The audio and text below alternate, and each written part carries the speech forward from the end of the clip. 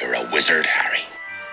It does not do to dwell on dreams and forget to live. I can tell you how to bottle fame, brew glory, and even put a stopper in death. It takes a great deal of bravery to stand up to your enemies, but a great deal more to stand up to your friends.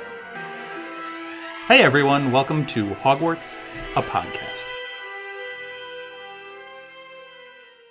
Hey everyone, welcome to Hogwarts, a podcast. I'm your host, Dan, and today we actually have a new guest with us, and her name's Molly. Hello, everyone. So, as is tradition here when we have a new guest, what kind of made you fall in love with the Harry Potter series? I think, like many of the other individuals that have been on this show, I grew up with Harry Potter. So, 6th grade, reading the books, similar age, plus 2, like, the older I got, just the more in depth the books got, like, super exciting. Mm-hmm, for sure. Yeah. Plus 2, I mean, like, there's just so much about the writing that just, like, pulls you in, and it feels homey. Like, it's gotten me through good times. It's gotten me through bad times. It's just always there. Yeah, it's definitely a nice thing to kind of go back. It's like a little comfort, safe space in a way. Yeah, exactly. Yeah, I agree. It's kind of that thing that you've grown up with, you've grown through, and you just kind of end up coming, especially like I've noticed, I go back to certain chapters at certain times. Yes. Like when I feel a certain way, I'll just cherry pick a certain chapter or a book if I wanted to. So right. No, totally get it. Yeah. I do want to mention we're rocking some Harry Potter gear. Heck yeah! I got a Hogwarts house shirt with the crest on it, and Molly's rocking her Hufflepuff sweater. Yes, and some Harry Potter socks. So yeah, we're getting it a little all covered, but it's great.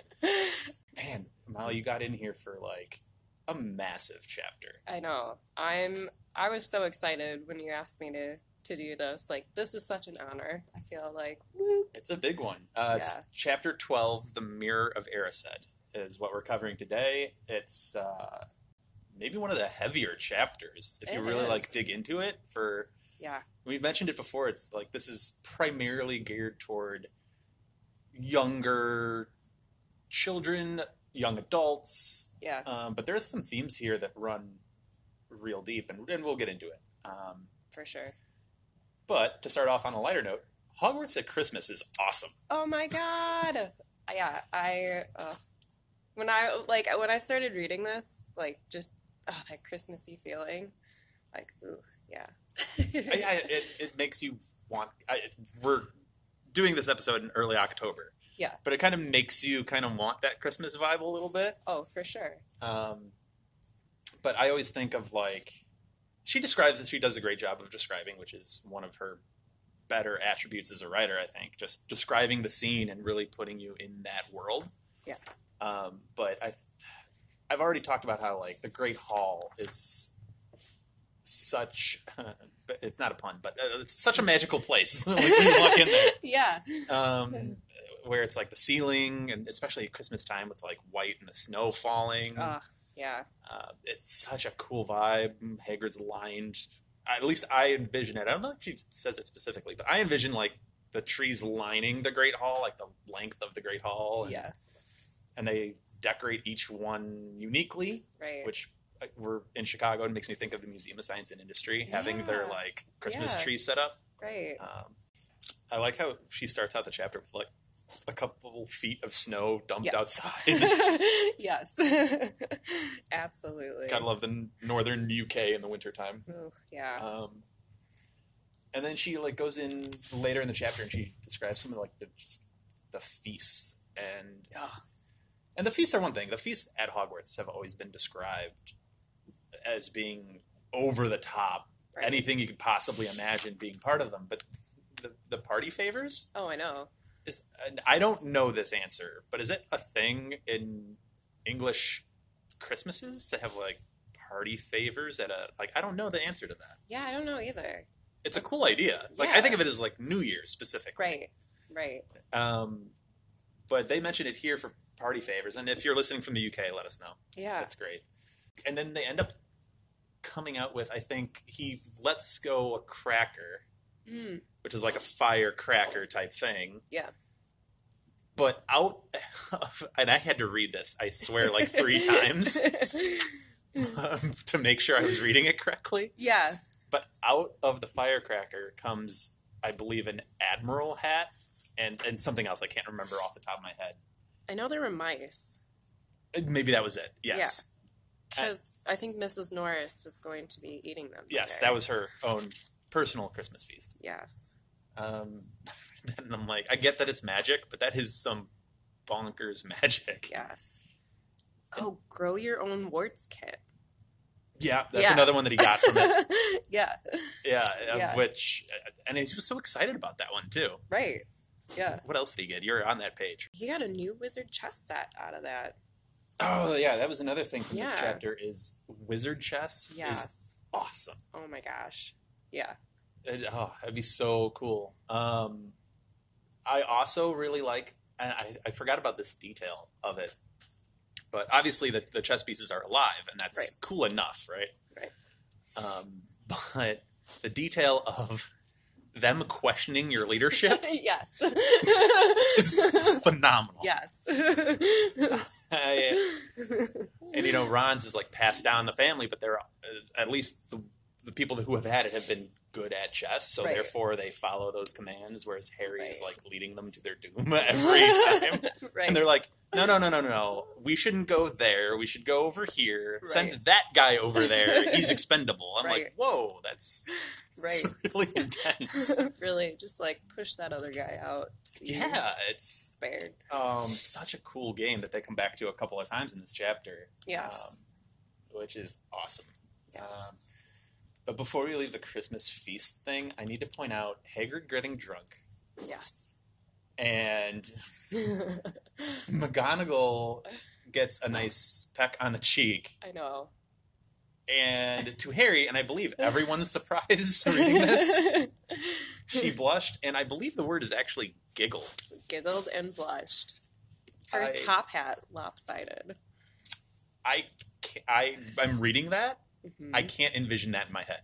As much as I said, like, the Great Hall is vivid, like, I get that vivid picture in my brain, I just can't see McGonagall blushing. Right. Like, ever. Like, I just can't put that in my head for whatever reason. I can't reconcile that. Right. Blushing and giggling. I can't. Nope. Yeah. I kind of like it, though. Like, it's a side you don't really see from McGonagall. Like, it kind of breaks her down a little bit, makes her a little bit more... And that's another thing, like, I just love about J.K.'s writing and, like, her characters. Like, they're real people, and you get to see, like, all facets of who these characters are. And I don't know, I like that. It gives a very human quality to McGonagall. It does. It kind of brings her a little bit more down to earth, a little bit more relatable. Right. Instead of her usual stoic, intimidating self. Right. I just found that detail awesome. It's a nice little sassy side of McGonagall. Oh, for sure, yeah. So. And then, knowing I was going to do this chapter with you, I pulled this detail out because we have bonded over our mutual introvert selves. Yes. And the idea of staying over at Hogwarts over the Christmas break. And yes, there's a multitude of reasons for it. For example, the Weasleys going to visit Charlie in Romania, which is awesome. Yes. So they weren't home at the time, so all of the Weasleys stay behind. But you also have Harry, who doesn't really have a pleasant home to go back to, so he jumps at the opportunity to stay over.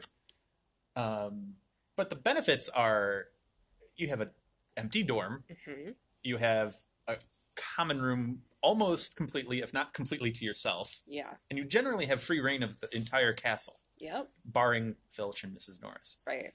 So that's kind of awesome. Oh, for sure. Yeah. And I would probably explore the castle, and the dorm to yourself is great, but I think I would take most advantage of just having the common room to myself. Oh my God, me too. Like, Yeah. that would be the thing that I'd be most psyched about. Yes. Because I could just chill, relax, fireplace, comfy Yeah. chairs. I can pick the comfiest chair. I can, like, Right by the fire. just, yeah. And Yeah. especially in Gryffindor, where they have the tower, and you can just chill. Right. It'd be a little different, you know, I don't know if I'd be as excited being in Slytherin's common room. Yeah. Dungeon. Yeah, Ravenclaw's fine. Mm-hmm. And, you know, Hufflepuff is described as a very homey type Mm-hmm. vibe. Right. So that would probably be fine. Yeah. Slytherin I don't think I'd enjoy as much. But, No. so as introverts, that just struck me Yes. as, like, Yes. that'd be awesome. I would totally, like you said, grab like the comfiest couch right by the fire. I'm a knitter. Shout out to Mrs. Weasley and her sweaters. Yes. Yeah, and I'd knit magically. So woohoo! Yeah, it'd be awesome. So I like how, yeah, we'll just get to some of the Harry's presents that Yes. he gets, because it's just like, he didn't expect any to begin with. Yeah, Which is unfortunate. I know. So, like, this is the best Christmas for Harry in so many different ways. Yeah, Which I think at some point, one time or another in most people's lives, whether you're super popular or not, you still have that underlining feeling of, oh, maybe I'm like an outcast, or maybe I'm like not well liked, or blah blah blah blah blah. Mhm. And I think Harry like really personifies that a lot. So his surprise and enjoyment of people actually, like, he does get one special present, right. but I mean, a sweater Mhm. just shows someone like put in the effort and cared. Right. Hagrid put in the effort and cares. Yes. You know, Hermione thought enough to get him chocolates. Right. I don't know if Harry or Ron got her anything. My guess is no. Probably not. Right. That's fine, I guess. I did have that thought. I was like, I wonder if they got her anything. Yeah. I would probably agree with you. Probably not. Yeah. And then obviously the present to top all presents, something that was owned by his father, Yeah. which I don't, at this point, forget the actual item. It could have been a t-shirt. Right. Like, if anything was given to him with the note of, hey, this belonged to your father, Yeah. and he wanted you to have this someday, I think would have put Harry, like, through the roof, no matter what it was. This was particularly interesting because, A, Ron reacted very excitedly about it. Like, oh my gosh, that's super cool. I can't believe you have one of those. Yeah. Invisibility cloak. But, oh, the Dursley gave him a present, too. Yeah, that's right. They actually Sent him. remembered enough to give him a present, which Yeah. is surprising. Yeah. I think probably like Hagrid just like scared them into. Side note, Yeah. how did they give him a present? Yeah. Did, like, Hagrid send an owl? Did Dumbledore send an owl I don't. to get them a present? Yeah, because like you wouldn't think Muggle male. Because now I'm thinking, like, literally an owl Good just point. rapping on the door constantly. With like a note, like give Harry a Yes, Christmas like- present. I'm not leaving until. Right. Yeah. But no, I just thought of that now. I was like, well, Yeah. how exactly did they get their Yeah. present to Harry? Yeah. And, you know, maybe they did forget, or maybe they weren't intending to send one until something happened where they're like, okay, we'll send something. Right. Right. Yeah. I Yeah. don't know. So that was just an intriguing thing. We still have some big things to talk about. But Yeah. before we get to the biggest thing of the chapter, not that the invisibility cloak isn't big.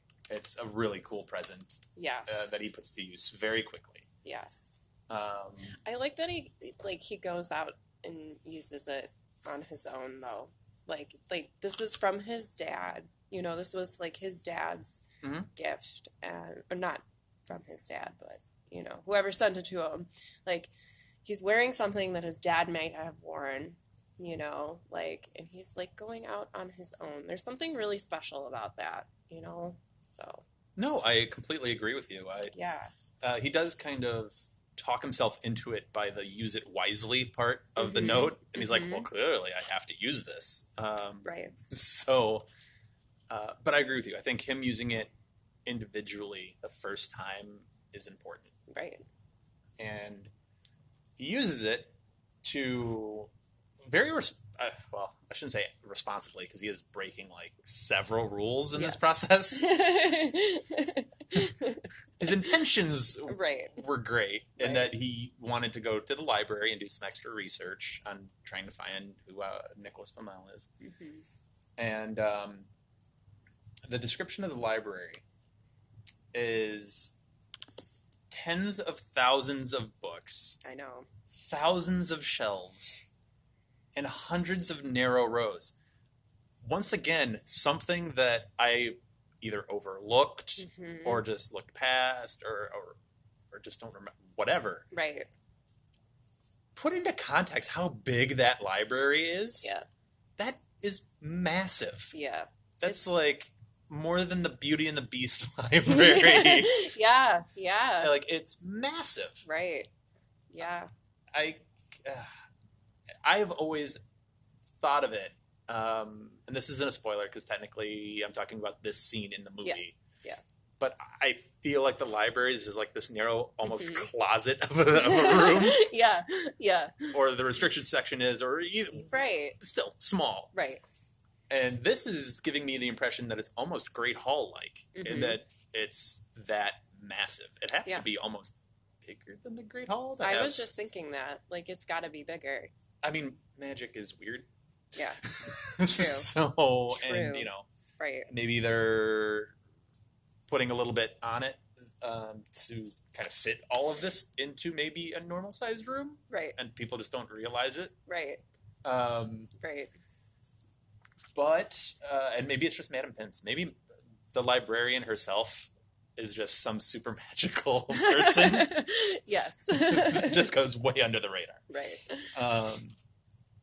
But the library, that description stuck out to me. And I've said that before on a bunch of different episodes of just like 140-something staircases. Or, you know, some of her descriptions are so awesome. And I feel like they get lost in the story, which I guess is fine. Because the story is so captivating. Right. That you gloss over a couple of the details. Right. But some of the details are amazing.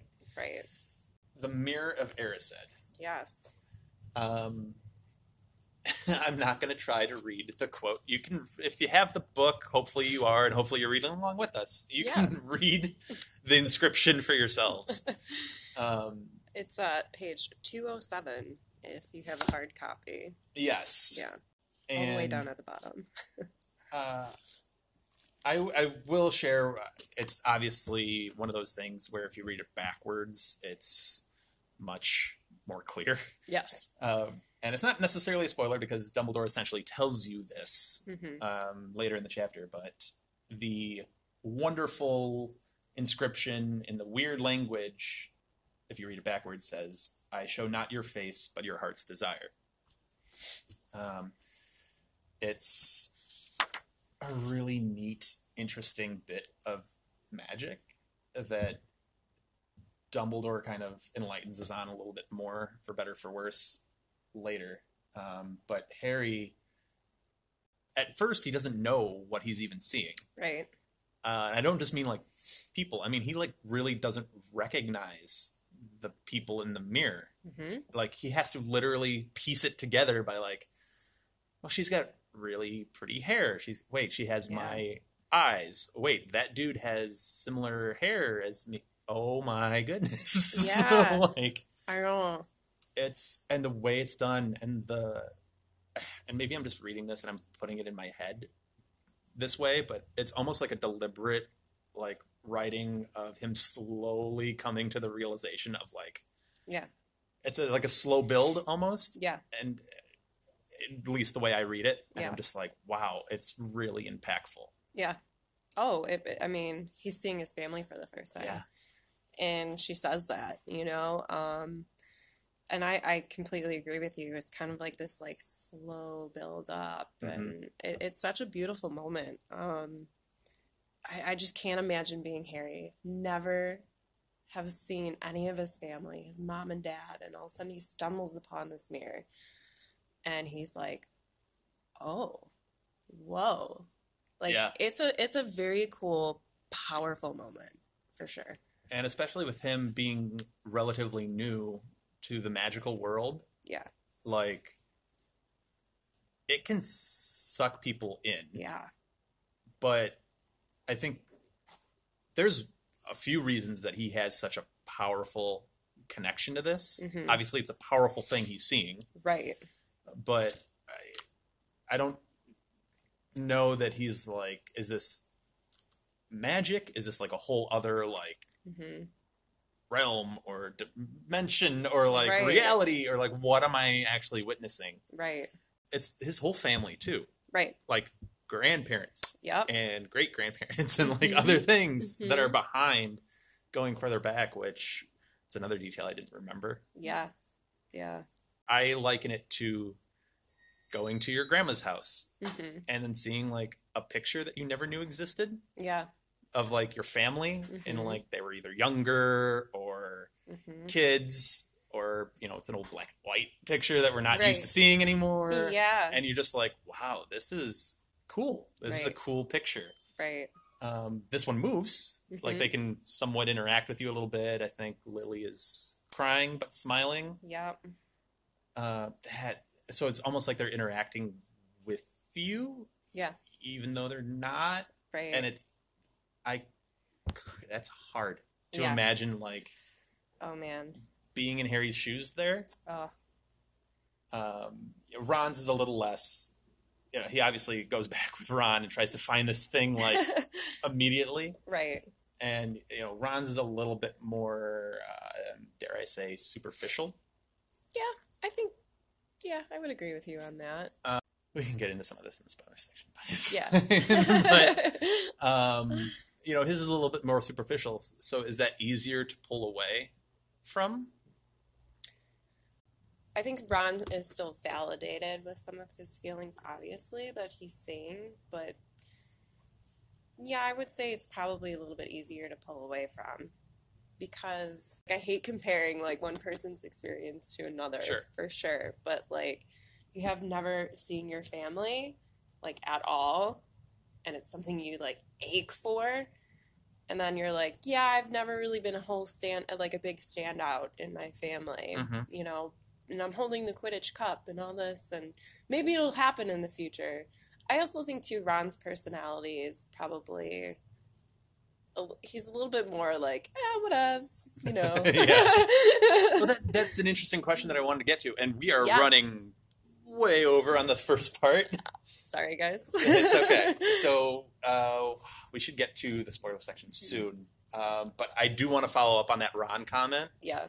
because I think it's a really good point. He's probably a little bit more aware than Harry is of things in the magical realm that can Oh, for sure. pull you in. Yeah, I think that So, definitely helps. Yeah. For sure. Yeah. And Dumbledore, comes in and kind of puts a lot of it into context and has a lot of these quotes. Yeah.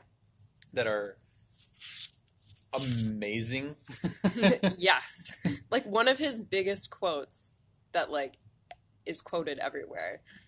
Yeah. Yeah. If you're big on quotes or if you have like a quote wall at home or Yeah. whatever. I pulled two specifically. The first one I pulled was it basically describes the mirror. It shows us nothing more or less than the deepest, most desperate desires of our hearts. Mm-hmm. He doesn't pull any punches with that. The words he chooses, like the deepest and most desperate desires, Mm-hmm. it's just a really interesting word choice that he Yeah. uses when he describes it. Dumbledore chooses his words wisely always, even if Yes. it's like oddment, blubber, and tweak from like the first couple of chapters. He chooses his words phenomenally well. Yes. So that's the one quote I picked. Yeah. Which we can get more into in the spoilers. And the other one I picked because it's meaningful to me is Such a good quote. yeah, it does not do to dwell on your dreams and forget to live. Mm-hmm. Remember that. That's heavy. That's Yeah. a heavy quote Yes. to kind of put in here. Dreaming of the future and dreaming of like 5 years from now and 10 years from now. Mhm. Where am I going to be? What am I going to be doing? Who am I going to be? Right. And then you forget that you have a day that you have right now. Exactly. You have people that you need to interact with. You have jobs. You have responsibilities that you need to attend to. Right. And it's good to have dreams. He's not saying it's not good to have dreams. Right. It's just you have to remember to live them and then not just continually dream them. Right. Plus, too, I think it's the whole fact of enjoying the journey, not wasting what you have in the moment and the good little things that are everywhere. Yeah. Because you're waiting on the grass to be greener on the other side. Yeah. So. Dumbledore comes out with some great things.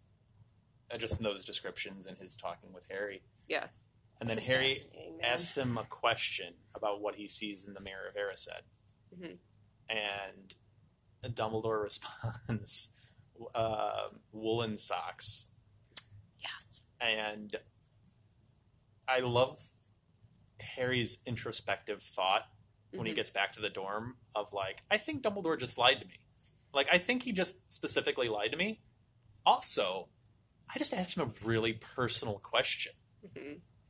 And we've talked before about how JK likes to just drop some bits at the end of chapters and then just goes right along her way. Yep. That's one where I'm just like, that's heavy. Yeah. Like, that's, and Harry knowing like, oh man, I just asked him something like. Right. And that Dumbledore, to his credit, just kind of like rolled with really quick. Right, right. I just loved the moment where Harry's like, oh man.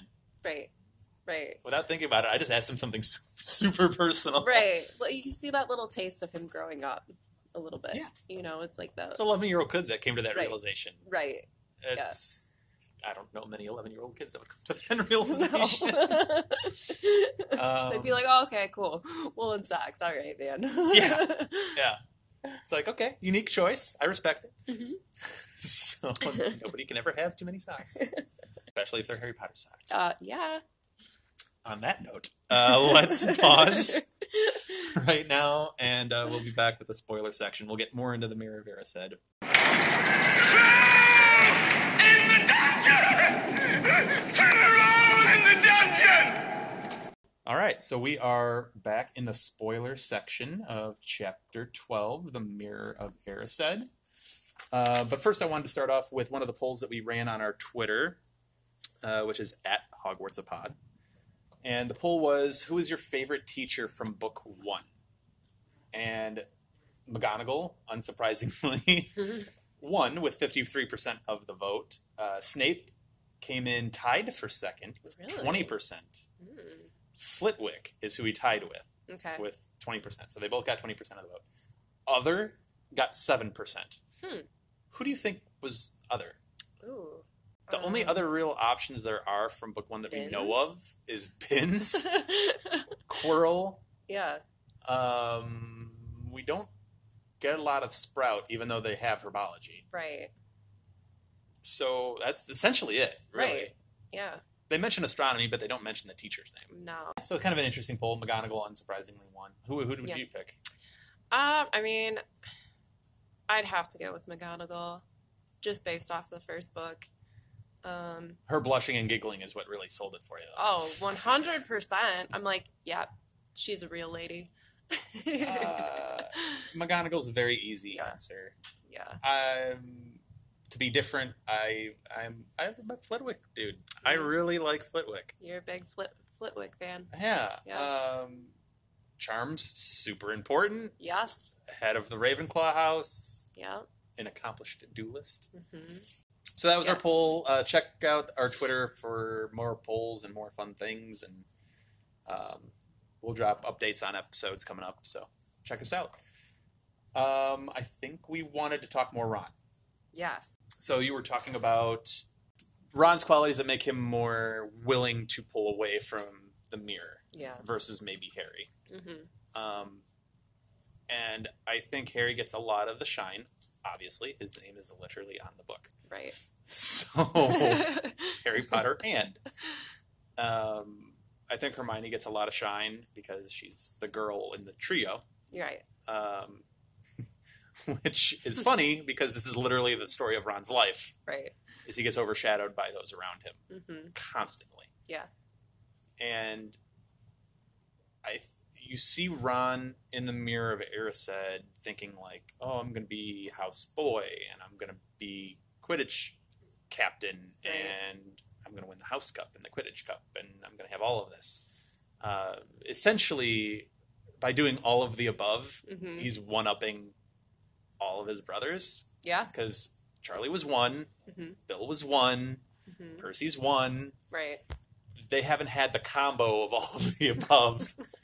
Bill wasn't a Quidditch captain. So it's just an interesting kind of desire that he has. His ability to just be like, whatevs, as you put it. Right. And be like, oh, that's cool and everything. Right. And either it's him recognizing like, hey, this is really cool, but either he self-doubts himself and thinks, that's cool and everything, I don't know that that's possible. Right. Like, I don't know that that's actually really attainable for me. Right. Or I think he has the thought of like, well, maybe this is the future. This is like a look into what my future might be. Right. But it's just interesting that he's very quick to just turn away from it and be like, no, I don't need to go back to that. Right. Right. Well, I think he tends to be a little bit more cautionary of magical items. I think him growing up in a wizarding family where his dad, who is, he works for the ministry, he does the Muggle artifacts and the bewitching of everything. I think he's a little bit more cautionary of magical objects. So he sees all these great things that are happening and he's like, I don't know about that. Like, there's something that feels off about this mirror. I think part of Ron's quality is, Hermione's the book smart, super intelligent, has her head on straight kind of person. Harry is more street smart, practical. Right. But also rushes headlong into things, doesn't really think things through a whole lot. Very reactionary. Can get himself into some trouble doing that. Whereas Ron is like, he's practical, street smart, but without that rash quality of Harry's. Of like, well, I don't know that this is that great. Let's back up just a second. Right. And let's think this one through because this doesn't feel right. Right. And I think it's a quality of Ron that kind of gets undervalued. And maybe that's because people are looking at the other two in the trio more. Yeah. But I think it's a testament to Ron. And it's a testament to him in this chapter that I think a lot of people gloss over. Oh, for sure. Plus, too, like, all right, I'm with some of the other guests you've had. The movies sometimes kind of just... do not do Ron any favors. No, like they really... he seems like a scaredy cat for a lot of it. And yes, there are some of those qualities for sure, but like Ron's actually pretty chill. Like, like I think having like brothers like Fred and George, you're gonna like things are gonna roll off you a little bit easier too. So for sure, yeah. Ron gets a lot of great moments in this book, and we haven't gotten to some of his best moments yet. Yeah. We get glimpses of, we get a teaser of it here. Speaking of Weasley being kind of in the middle of things in this chapter, the Weasley twins start off the chapter by bouncing snowballs off the back of Quirrell's turban. Yes. At this point... Boldy. Yeah, right? Like, that's a thing, right? So you're literally throwing snowballs in Voldemort's face. Right? Like... I love it. And I'm sure he's back there like, kill him. Right. Kill him now. Yeah, it's... It's just one of those moments that sticks out. It's like, wait a minute. Hold on. By the way, just side note here. I would totally love to spend a Christmas hanging out with like the Weasley twins and like being in the mix of all that. Like that had to be really fun for Harry, you know? Like oh yeah. Like what a blast. And this is a nice moment with even Percy too. Yes. Because the twins force him to kind of be part of their group and hang out and chill and right. And relax a little bit and have a little bit of fun, which Percy just from here on just doesn't. No. He does it less and less. Yeah. And it's an interesting look at the family dynamic that they have. Yeah. And how they very quickly accept Harry as I think that no, the twins say it. It's Christmas is a time you're not going to the prefect's lounge. Yeah.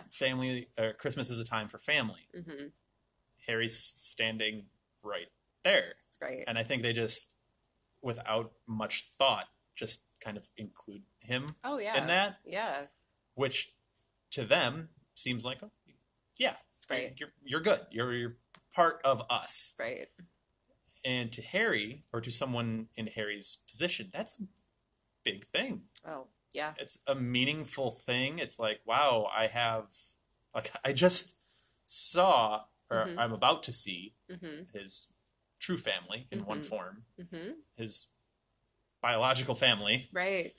But he has a new family. Right. And you kind of get that dynamic switch in this chapter, which is kind of cool. Right. So awesome. Like you get like this like adopted type of family happening, and then he also sees his real family, like that parallel of like, you know, his true family, they're gone and past, but then he also has this warmth of a new family as well that's there to take care of him and be like, no, you know, like that's, I don't know, it's amazing stuff. I love the Weasleys. They're great. The Weasleys are awesome. Great. I love the sweaters that you mentioned earlier. Oh, yes. The thing about the sweaters, though, I told you that I am totally overthinking this 100%, and then you came at me with a very practical, real-world thing that makes all of the sense in the world, but I am still going to conspiracy theory the heck out of this. Do it. So...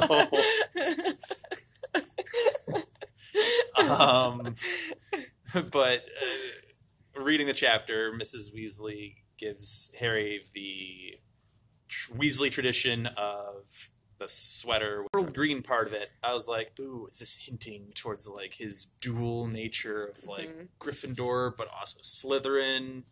Yeah. The reason is, if she just said green, I'm like, cool. Yeah. But emerald green, like a vivid green, I'm like, maybe. Yeah. And then your very real world, practical, honestly, the actual probable reason. My logical side coming out. Yeah. What was that? Well, Harry's eyes are green, so maybe she was just matching his eyes. And that's fine. That's fine. But Molly, that's a very boring answer. I know. It's the correct one, clearly. Right? It's fun to go down a fan rabbit hole and then start a whole YouTube conspiracy theory on it, for sure. That's what I read so many of on Veritaserum back in the day. Yeah, right? No, I'm still sticking with my conspiracy theory. I don't care that Molly's 100% right. It's fine. But anyway, so the Mirror of Erised. Yes. So many layers. And I have questions. I have questions about a lot of things, actually, in this chapter. Dumbledore has this in just a random classroom, in a random empty classroom. So, obviously, at the end of the book, Harry, Hermione, and Ron have to go through these chambers with different obstacles that some of the teachers have set up. The mirror is obviously Dumbledore's last resort obstacle or trick or whatever you want to call it. Right. It's insanely genius. A genius, man. Like, Dumbledore in general, it's man. Foolproof. Like, every one of the other obstacles is, honestly, if someone really want to get there, fairly easy to get through. This one, however, you literally have to be a very specific kind of person. And it's such an almost unbeatable thing to put at the end of it. Yeah. Which is why he gets stumped by it. Right. But so I guess my questions begin. He just has this magical artifact at his disposal. Right.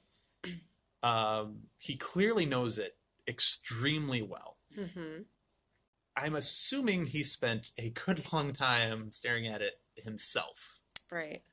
And I think in one of the movies, I want to say it's Crimes of Grindelwald, Yes. we see him staring into it. Yeah. And we see what he sees. Right. Which, thankfully, this is the spoiler section. Yes. He sees Grindelwald Right. in it.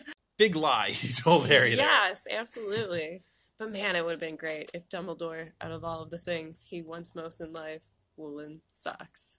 I'm sure someone has photoshopped that scene of that movie of him just holding Yes. Yeah.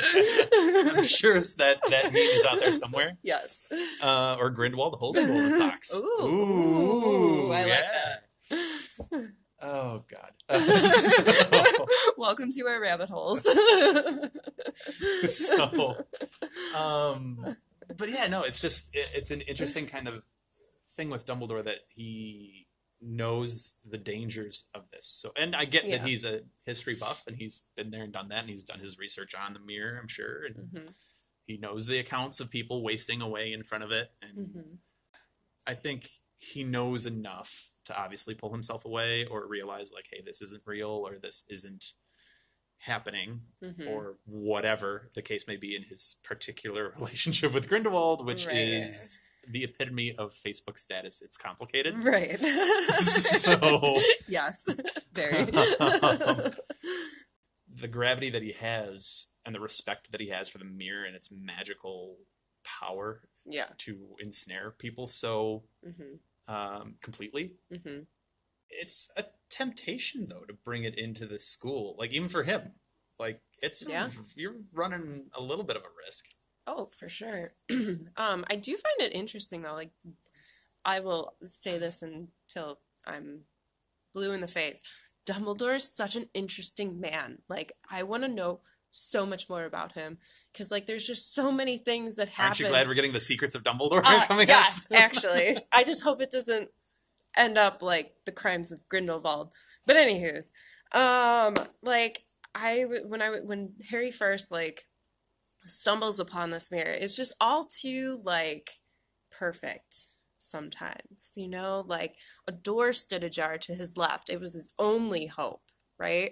Like, was Dumbledore somewhat at play with Harry kind of discovering this stuff? I'm so glad you asked this question. Because this was also a question I had. Yeah. It's like, okay, so what's Dumbledore's endgame here with this scenario? Right. It's the easiest answer is he already knows Quirrell is going to break in. Right.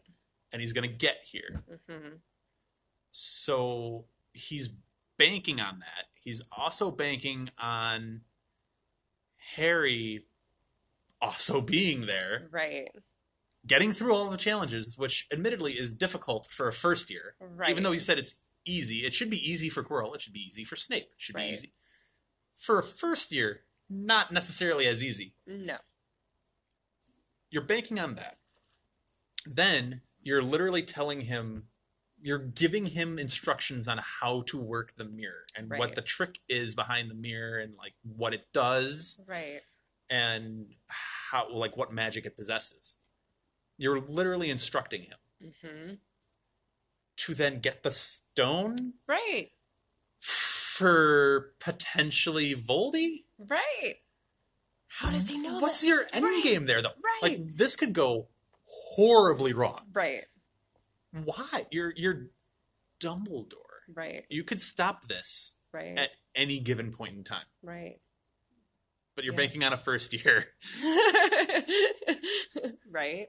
Yeah. And like, also too, like, the whole, I don't need a cloak to become invisible.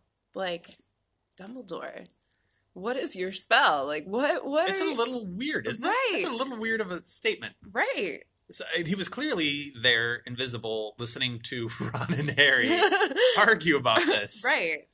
weird, right? Yes. So either he's tempted by the mirror, Mm-hmm. and he's in there contemplating the mirror Right. on his own, Right. and they just happened to be in there at the same time. Right. And he did like a quick, I think it's like a disillusionment spell or something like that, where it's like the best wizards can get pretty darn close to an invisibility cloak. Not that good, but pretty darn close. Right. And others are like a little shaky, a little wobbly with it, whatever. That's fine. Or he's there watching their reactions and at least learning like what theirs is first, truly. Right. Is this him testing Harry a little bit and being like, Ooh. what do you see in that mirror? Because that tells me a lot about who you are. Right. Ooh, Like good point, Dan. I think he knows, because that's why he sent him to the Dursleys, is for a more down to earth, growing up. Right. So, but I think this is like a big Dumbledore. Like, who are you really? Right. Like, let me see who you are. Right. Yeah, it's kind of an interesting reason as to why Dumbledore is really kind of checking in on them during this period. Was it innocently, not innocently, but like him attracted to the mirror and that's why he was in the room, or was it more nefarious in like trying to actually scout Harry? Yeah. I think Dumbledore in general is just an inquisitive person. So I'm sure too, it's just he's wondering in general how Harry is shaped as a person, and Is Dumbledore afraid of Quirrell? And let me qualify that, because everybody listening right now is probably like, what are you talking about? It's Dumbledore, why would he be afraid of Quirrell? Not so much Quirrell, but Voldy. Like, he knows that bond might be there, somehow, some way. Yeah. And he knows that whatever magic he has can't beat that necessarily. Hence, Harry needs to be the one because of that contact thing. And you know what I'm saying? Yeah. Like, the ultimate reason that Quirrell's defeated at the end of this is because of Harry's inherent magic. Right. So does Dumbledore need Harry for that? And that's why, like, his answer to Buck Quirrell is Harry. And he can't do it himself? Right. Does he know that? Is that a thing here? Because it's questionable to send an 11-year-old on this particular quest. Right. It's just an interesting question of, like, and maybe that's it? Yeah. I don't know if maybe fear is what's behind it. I think it's more, yes, he knows the prophecy. Like, he knows that Harry has to be the one to beat him. So he's probably seeing maybe where Harry's skills lie. Like, scouting. Yeah, so you're in the camp of Dumbledore has already started his training. Yes. Like when I think he sends a letter in the 6th book about like, I'm going to be doing some of your lessons this year. Yeah. And Harry gets like all of this imagination gone wild of like, he's going to be teaching me this advanced defense against the dark arts or whatever. Right. So you would say that maybe his lessons from Dumbledore in a back-ended way start now. Yeah. With the Mirror of Erised. Absolutely. Interesting. Yeah. It's an interesting take. Yeah. I didn't honestly mean to go this direction with this conversation, but it's interesting. It's definitely thought-provoking for sure. And this chapter and this Mirror of Erised is so intriguing to me. It's heavy. It is. Yeah. And, like, I don't even know what I would see if I were to actually, like, look into the mirror. Yeah. Because I know what I think I would see. Right. But then it's your true, deepest desires or whatever. Right. So, I like to think what my desires are in this world, but it would show you what they really are. Right. Exactly. So it's like, I don't know. Yeah. I know I have no idea what I would see. I mean, I'd like to think it would be similar to like Harry's, like family and that like happy future type thing, you know. You're sure yours is not like knitting outdoors? Oh. Like knitting in the Gryffindor common room or the Hufflepuff common room next to a fire, being left alone. knitting some socks for Dobby. Yeah. Because we're in the the spoiler section. Socks for Dumbledore. There you go. That would be you. Full circle. If you were Harry in this, you'd be like, woolen socks? I got you. Like, no worries, bro. I can definitely imagine you doing that. Yes. And I can't believe I just called Dumbledore bro. I can believe it.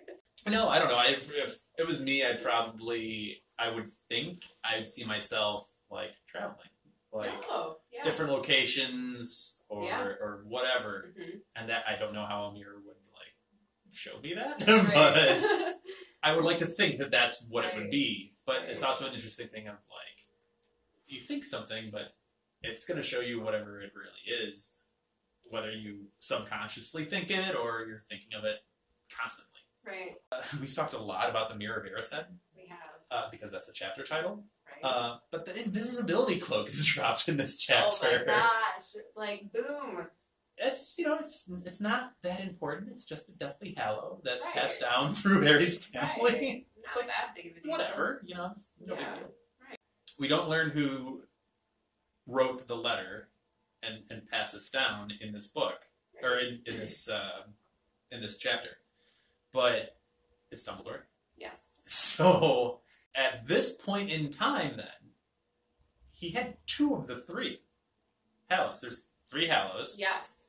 The stone, the wand, and the cloak. Right. He has 2 of those 3. He has the wand and then the cloak in his possession. Right.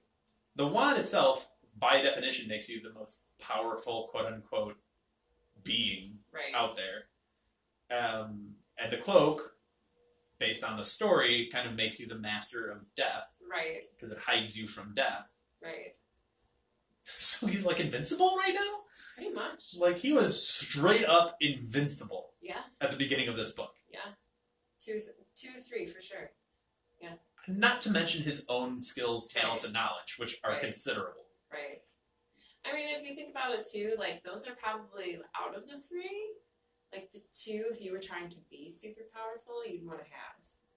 It's the perfect combo of offense and defense. Right. But, again, and Dumbledore mentioned it, and you called him out for it, he probably doesn't value the cloak as much, because, I could become pretty darn close myself, because of my own talents, and because of the wand. Right. So he probably doesn't value the cloak as much. Right. And he likes the wand, obviously, because he can do a whole bunch with it, and how he got the wand is meaningful to him. Right. For a couple of different reasons. So, but then the third one is the stone, which he also possesses at one point, although he doesn't have it yet at this point. No. Because he wasn't hunting Horcruxes until later. Right. So he would have to be the closest person to having all 3 at one time. Yeah. Ever, right? I'm pretty clear he'd have to be. Yeah. Other than the brothers themselves. Yeah. Right. But even still, like, they were... Spread out. Yeah. And the one automatically lost the wand. So how long did he have that for? Right. So, no, the wand changes hands the most. Yes. And obviously the cloak probably switched hands the least if it stayed in the same family line. Right. Yeah. So, and then the ring didn't change hands a whole lot. No. Because it was with the Gaunt family for a long time. Yeah. Yeah. Even though they had no idea what it actually was. No. I think I would always go with... I would want the cloak. And it's more than what the books tell you. The books literally tell you, this is the answer. This is the one. Right. You should choose this. The cloak, right. If you're a good person, blah, blah, blah, blah, blah, you choose the cloak. Right. That's the answer to that riddle, or whatever. And I get that. But, there's reasons people choose the other 2. Oh, absolutely. And conversely, the books tell you that the stone is the worst. Yeah. Or at least it paints the stone as the worst because it's not favorably looked on in the story. Right. It's very depressing. It's super depressing, but the promise of what it gives, I think, is extremely intriguing. I mean, I always, it's funny because for a long time I was like, oh, for sure, the cloak. Like, it would be so cool to be a fly on the wall and, just observe. Go full introvert. Right. Go full No one introvert. can see me or talk to me right now. Right. And don't get me wrong, still would love to have a cloak, but the stone is... Really? Yes. Okay. I've had some recent things happen to me in the past couple months, and my father passed away, and it's super, super... what's the word I'm looking for? Hard. Yeah, I mean... it's just hard. It's hard, Yeah. So, the idea of having someone... or having something that, you can have one more... you would be able to have one more conversation with that person. It's tempting. I could see where that tempt comes from. So, but you make an interesting point, though. Yeah. Is that if you had the stone, right, you would use it more similarly to how Harry used it in 7. Yes. A fleeting, quick, I need this just right now. Right. I don't need to see you for the next 15 years. No. I just need you right now because I'm feeling down, or I'm feeling scared, or I'm feeling like I can't do this. Right. I'm not saying I can't make a sandwich because I broke my hand. No. It's like a big moment in your life. Right, exactly. Where it's this is my life. Right. I don't know where to go. Right. And you need that boost of someone that not just but someone who knows you so well. Yeah. It's an interesting clarification. I think, and I credit JK with this, because after she tells that story, you're like, why? Right. Would you ever choose the stone? Right. It will literally lead to the most depressed version of both of those individuals. Right. And it leads to a tailspin and not a very happy ending. Right. Why would you do that? And then she comes back around and is like, here's why you might opt for it. Right. And I think that's a credit to her to be like, okay, here's both sides of that equation.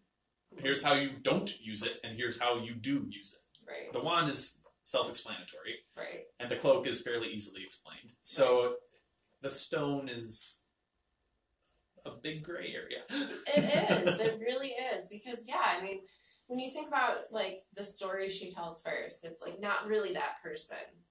Right? Mm-hmm. And, it's when you lose someone, it's you want that full person with you still. Mm-hmm. So that would be really hard. Similarly to the Mirror of Erised. Yeah. If you have that stone, though, yeah, that is a temptation. That is. I mean, that's a real temptation to have them there more than maybe we just talked about. Right. It is. It is really tempting. Yeah. Yeah. And you'd have to just pull back and just know, this isn't right. Right. It's by definition, it's unnatural. It's exactly. So it's yeah. And it's not like a ghost, like Nearly Headless Nick or the Bloody Baron. Right. It's a shadow of a ghost. It's right. Yeah, it's JK just gut punching you with that one. Yeah. Yeah.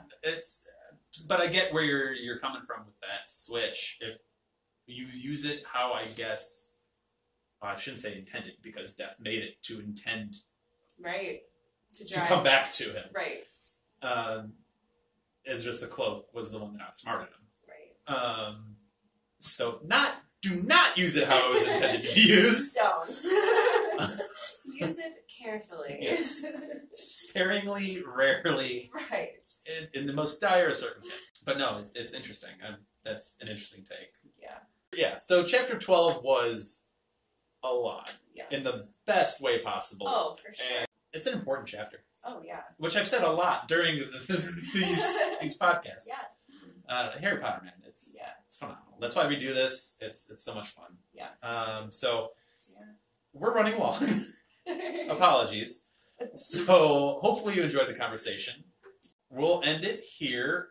Spoiler alert, Molly's going to be back for Chapter 13. Yeah. So join us for that. Thank you for listening. You could follow us on Twitter at HogwartsApod. And then my personal Twitter account is at Daniel_Allen44. And for Molly, I'm Dan. Thanks for listening. And thank you for listening to Hogwarts, a podcast. If you like what you've heard, please click the subscribe button on your preferred podcasting app and follow us on Twitter and Instagram at HogwartsApod.